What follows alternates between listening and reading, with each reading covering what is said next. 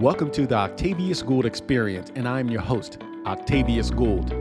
Today, I'm bringing to you episode number 8 titled, Stepping into a Management Career. As a professional with 25 years of corporate leadership and business ownership experience, I will articulate the key aspects of being a great manager. My objective is to help people who are in individual contributor roles evaluate if management is the right next step in their career path. I will drop valuable gems that, if used wisely, will assist new or aspiring managers in making the transition into a great leader. What is management, or what is a manager? A manager gets things done through the efforts of other people. Management, then, is about the means by which a person actually manages. Moreover, how they go about getting things done through others individually or in teams. The keys to great management are the activities that plan, organize, control the operations of basic elements of employees, machines, money, methodologies, and business markets. My friends, management is about providing direction and giving sound leadership to the efforts of employees, or as I prefer to call them, team members, which enables leaders to achieve the business objectives of the organization. A manager's sole responsibility is not to spend his or her entire day managing or empowering others. These individuals have many managerial duties that impact the business and employees within the organization. A manager will wear multiple hats, so they must be able to juggle multiple responsibilities. For example, managers at times are the point of escalations in customer support capacities. Managers are required to also oversee and manage budgets. In my management career, I had direct reports who required my assistance during meetings, sales presentations, and even negotiations of contracts. Managers are also tasked with reporting on duties that highlight how well they are performing, as well as the professionals that report to them within the organization. I would always tell managers who reported to me that management is all organizational activities, in that it's the act of getting people together to accomplish desired goals and objectives using available resources efficiently and effectively. What do I mean? Management comprises of planning, organizing, staffing, leading, and controlling an organization or effort for the purpose of accomplishing a goal, while resourcing encompasses the deployment or manipulation of human resources, financial resources, technical resources, and natural resources. According to research that I read preparing for this podcast, since organizations can be viewed as systems, management can also be defined as human action, including design, to facilitate the production of useful outcomes from a system. This view actually opens up the opportunity to manage oneself, which in my opinion is a prerequisite to attempting to manage others.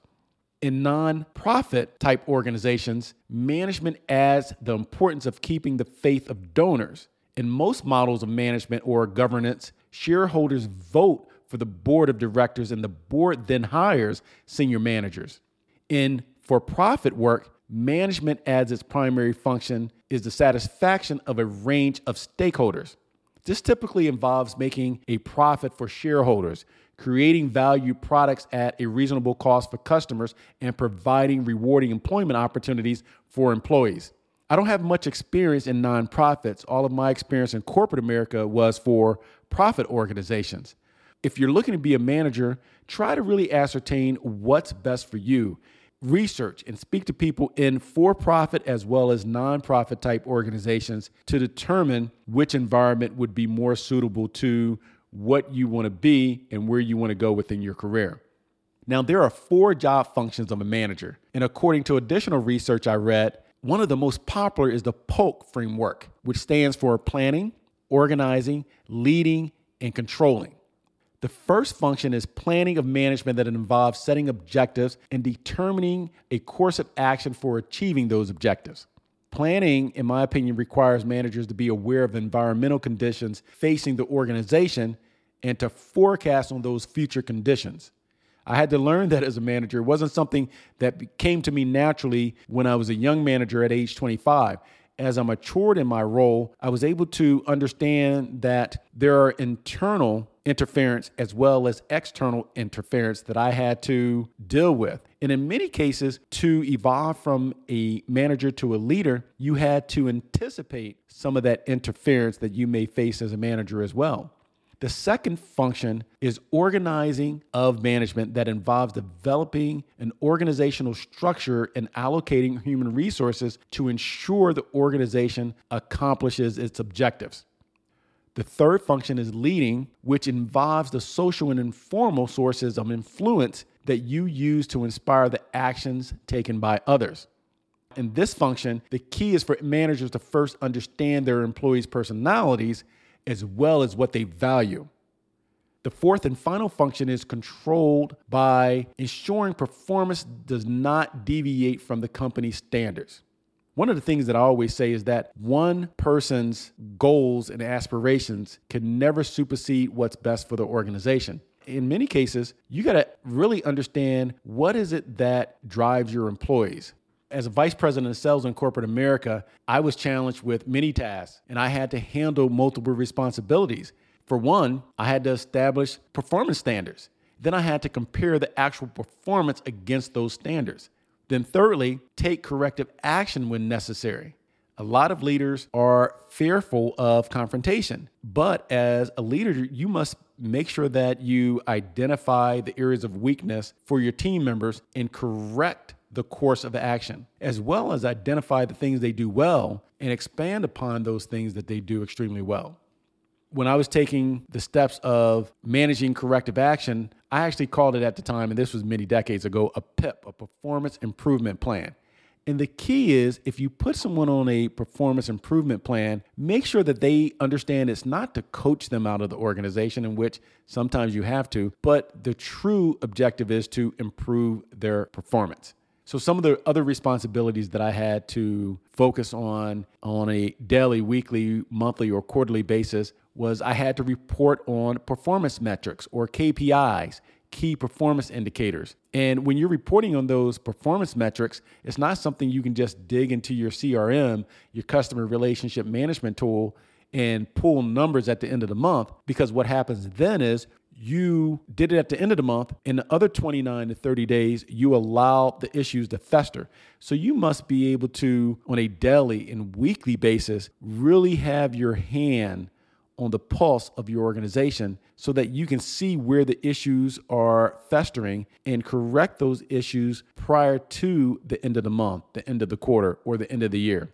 I also had to evaluate and improve my team members' performance. So I had a team goal, but I also had to make sure that people were hitting their individual goals. And in doing so, I was able to impact the team and the organization's performance. And managers, if you are managing 5 employees, 10 employees, 20 or 30, you must make sure that you align the efforts of your direct reports with the goals of the organization and hold them accountable, but more importantly, hold yourself accountable to the team goals and organizational goals. How can managers ensure success? You can do this a few ways. One, planning typically starts with a vision and a mission statement. The managers must develop a strategy for realizing that vision and mission. In my opinion, their success and progress in achieving the vision and mission will be indicated by how well the underlying goals and objectives are achieved. This is done by creating a defined statement. For example, the vision statement usually describes some broad set of goals, like what the organization aspires to look like in the future. Whereas the mission statement also has stated goals like what the organization aspires to be like for its stakeholders. Being a manager is tough, but it's also a very rewarding career choice. The job responsibilities vary depending on a person's level of management within an organization, whether you're an entry-level manager, middle management, executive leadership, that being vice president, C-level executives. And one of the things you need to understand is that the higher you climb up the corporate management ladder, the greater the pressure, accountability, and scrutiny. But the flip side is the greater the compensation. It's also important that a manager is fundamentally sound as it relates to being a decision maker with superior business acumen, relationship adeptness, and a talent for inspiring others to achieve their goals and accomplish activities while they focus on other mission-critical business demands. Because while you're managing your team members, you still have to be fundamentally sound on the back office processes. And at the same time, you may have to deal with customer concerns. So there are multiple responsibilities that you'll be juggling all at once, and you must do them well, because not only is the organization depending on you to do your job well, the employees who report up to you is depending on you to do your job well. And without these attributes, the required job responsibilities will be more difficult to handle, and becoming a true leader will be more challenging. In my opinion, too many managers focus on motivation instead of leading and inspiring, since they fail to realize that the effects of motivation will not last as long. This is especially true if they only try to motivate employees with money. Everyone's not motivated by money. Some people are motivated more by recognition, responsibility, influence. So as a manager, get away from dangling a raise or more money or bonuses all the time and figure out that employee's hot button. A manager must create an environment that's conducive to success, since this important task will be the foundation that prevents the 80-20 rule from hindering the organization's success. What do I mean? Poorly led teams usually have a dynamic where 20% of the team members produce 80% of the productivity. This is true in business and even in sports. You look at a sports team where you have 2 or 3 players on a basketball team generating all of the productivity as it relates to scoring, rebounding, and those same individuals are the ones who are the best defenders. You look at a football team, and in many cases, teams will go through the season doing extremely well with 20% of the team members performing and another 80% underperforming.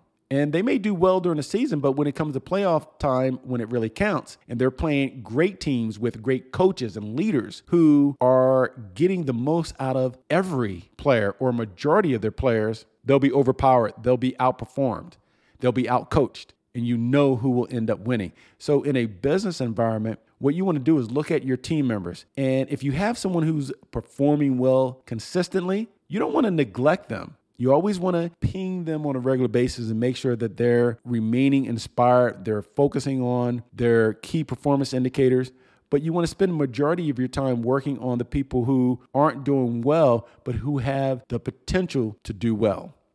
There are 2 measurements, will do and can do. Can they do the job and will they do the job? And if they can do and will do, but they're having some performance issues, work with those individuals. And never forget, it's the manager's responsibility to turn a group of individuals into a team by having what I call a one team, one mission concept, which encourages everyone to have a common goal. And as a manager, you must manage your external customers at times, but you also have internal customers. And here's what I mean by that. If you're managing the marketing department, you also have an internal customer, as in the sales organization. And you got to be very careful to make sure that you don't alienate the other divisions within your company with that us against them type of mentality.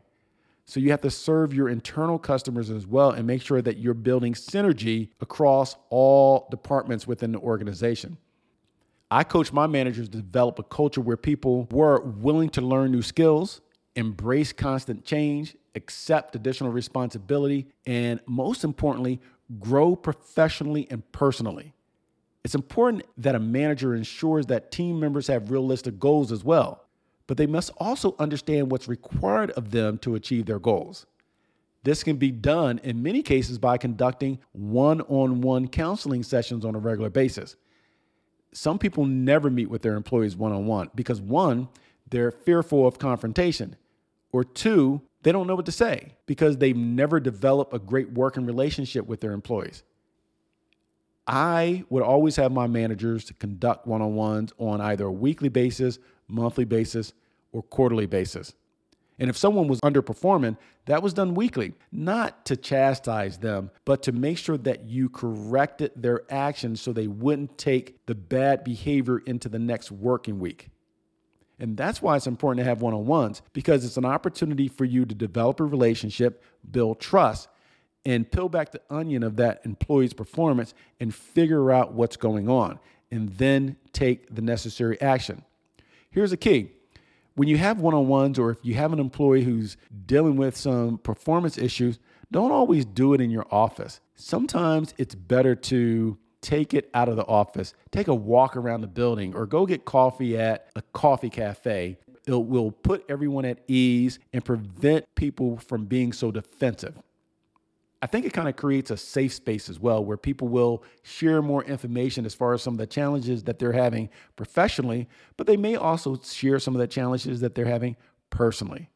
You don't want to be a babysitter and try to fix someone's personal issues, but at the same time, if it's a personal issue that is very serious, it may cause them to underperform or resign, leaving you in more trouble. So it's always best to figure out not necessarily all the details, just if they're dealing with some personal issues. And if it's serious enough, you may want to introduce them to programs that you have within your organization that may assist them, or encourage them to have a conversation with human resources. It is at this time that a manager can work with individuals to empower them, that being during the one-on-one, while improving their performance. And if necessary, when you're delivering that corrective action, make sure you do this thing: document, and document some more. My friends, great managers possess solid core competencies. A manager should be able to attract, develop, and retain talented employees, and evaluate key strengths and development needs for their team that will help employees realize their potential. A manager, in my opinion, must be capable of diagnosing areas for improving job performance techniques and provide timely guidance. And the key being timely. You can't wait a month or two after the employee stopped performing and then bring them in for that counseling session. You must be timely, or if they do something wrong, you must be timely in having that conversation so they actually remember what it was that they did. The best managers are capable, in my opinion, of dealing with people with different personalities, different backgrounds, ethnicities. Because as a manager, you can't always hire people who are like you, people who look like you, who act like you. You must be able to work with different personalities on your team, create that synergy, that one team, one mission concept, and make sure that that environment and that culture is principle centered. A manager, in my opinion, must also be capable of making day-to-day decisions required to manage their function. And this includes deploying resources, allocating costs, directing activities, and securing relevant information to identify issues. The best manager is able to craft and implement service practices that meet their customer needs as well, and also use appropriate interpersonal skills that I mentioned earlier and techniques to resolve difficult customer situations that will regain customer confidence. Many times, my managers and I had to commit to an action after developing alternatives that took into consideration strategic objectives, resource constraints, and organizational values. We often had to establish a plan to achieve business objectives, taking into consideration the overall business and sales goals, market opportunities, past performance results, and available resources. And then many times we didn't have many resources, but we still had to evaluate what we had and make the best of those resources. If you want to get into management or evolve from a manager to a great leader, you must also become great at using the appropriate interpersonal style to establish effective relationships with customers and internal partners. And this may also include strategic partners. And these are organizations that are not direct employees of your company, but you have a working relationship that you must manage. And that's a different dynamic because since they're not on your payroll, they can act as they wish. Make sure that you focus, or if you're someone who's looking to get into management, focus on self-development. Understand what your weaknesses are and what your strengths are, and turn those weaknesses into strengths. And that's all about self-development. Read books. If your organization provides any type of coaching or training, especially coaching and training that's free, take advantage of it. I also think that managers must be able to clearly and succinctly convey information and ideas to the individuals and groups in a variety of situations. This must be done by communicating in a focused and compelling way that drives others' thoughts and actions. For one, I would never hire a new manager who couldn't demonstrate the traits that characterize successful employees and exhibit behavioral styles that facilitate adaptation to the demands of their role. When I interviewed sales leaders or managers, I made sure that they had the skill set necessary to allow them to come into the organization and be successful without going through a lot of training and development. You got to make sure during that interviewing process that you're really taking the time and performing your due diligence to ascertain if they have the business acumen and the core competencies to be successful. Another skill I look for in management was their ability to present ideas effectively to individuals or groups. I wanted to feel confident that my managers, when given time to prepare, would deliver presentations suited to the characteristics and the needs of the audience, whether that audience was a sales team, a marketing team, or even a customer support team. So what are the challenges of managing and motivating in today's business environment? One must consider that the world is still recovering from an economic turndown due to this pandemic, which has employee morale at an all-time low. So motivating people is far from an exact science. There's no secret formula, no set calculation, no worksheet to fill out. Managing people after the pandemic of 2020, somewhat recovery of 2021, and now as we go into 2022, the spike of COVID is extremely challenging. If you're a manager in this environment, you're going to face challenges like never before. For example, some organizations are in a hybrid situation where some employees work in the office, some employees work from home. If you're a manager in today's business environment, many of the things that you're going to deal with are things that they never taught in business school. They never taught in sales management, customer support, marketing management 101. These are things that are new that you're going to have to adjust and adapt to on the fly. The only thing that I can really recommend to someone who's in a management situation today dealing with COVID and this pandemic is to make sure that you focus on your people.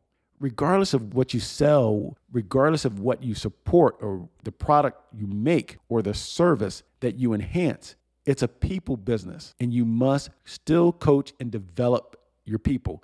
So as a leader, as a manager, you must maintain your care and concern for your employees and their success. Whether they're in the office with you or at home, make sure that you're reaching out to ascertain what is it that you can do for them to make their job easier, to make their life easier. Provide coaching and development, whether it be in person, if they're in office, or via Zoom. Provide that coaching development on a weekly basis and make sure that you communicate. Don't over communicate, but it's important to communicate with your team members who are working from home because in many cases, they feel like they're left on an island.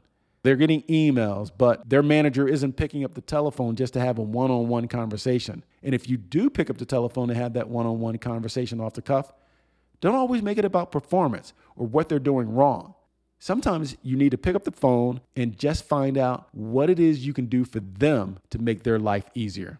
So remember, be coach-like, develop your employees, and provide them with resources that will allow them to perform their job easier by removing the roadblocks. So you as the manager, you must remove those roadblocks that is being put upon them by executive leadership and different department heads. Be that filter.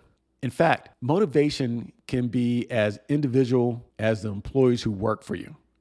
One employee may be motivated only by money. Another may appreciate personal recognition for a job well done. Still another may work harder if he or she has equity in the business. So figure out, as I mentioned before, what it is that drives each employee, even if you got to write it down in a notebook or put it in a file, and make sure that you're always tapping into that, putting out that carrot, whatever it is, to drive them, especially if they're working from home. You may have heard that we're all dealing with the great resignation period where workers are resigning at clips never seen before. And this may be a direct result of the lack of trust that many workers have for corporate America. They say people don't leave their company and their job, they leave because of their poor manager. So as a manager, you must understand if you have high attrition in your organization, find out the reason why. Do exit interviews. If you don't have an HR person, do them yourself, but I would recommend that you have HR do it to really figure out what is the reason why your attrition is high. Is it something that you can do differently, an adjustment that you can make in your management style? But at the same time, if you are doing things right, if you are leading by example, if you are coaching and developing, maybe it's partly because of this pandemic and the dynamic of our business environment. But more times than not, I find that there are things that the manager are doing wrong that is impacting the attrition that they're having within their organization. And many times that can be corrected. Maybe that manager is dealing with some personal issues, or maybe they're just not being coach-like and providing the necessary support for their team members. Maybe the people don't trust their manager because they haven't developed that working relationship. And trust forms the foundation for effective communication, employee retention, employee motivation, and the contribution of what I call discretionary energy. That's the extra effort that people voluntarily invest in their work. So what can managers do? To motivate their workforce, managers must treat employees as if they are one of the most important parts of the organization. Too often, in my opinion, management forgets that employees are their greatest asset. So you want to make sure that your employees feel that they are involved, they matter, their opinions matter, and they have a voice. You're still going to make most of the decisions, or executive leadership is going to make majority of the business decisions, but at least give your employees an opportunity to have input. You may find that they're more creative and innovative than you all, and some of their ideas may really help the business overall. In The Human Capital Edge, authors Bruce Fowle and Ira Kay say that people want recognition for their individual performance with pay tied to their performance. And unfortunately, wages are still too low in some business sectors, and COVID creates a cloud of uncertainty, making it extremely challenging to manage and motivate a group of employees in 2022. So what can you do about that? One of the things you can do is create MBOs, management by objectives, and give employees incentives to go above and beyond the call of duty. One of the things I always tell managers to lead by example, think out the box, set clear and measurable goals, cross-train, coach and develop your employees, and again, treat your employees with respect and recognize more than just the top performance.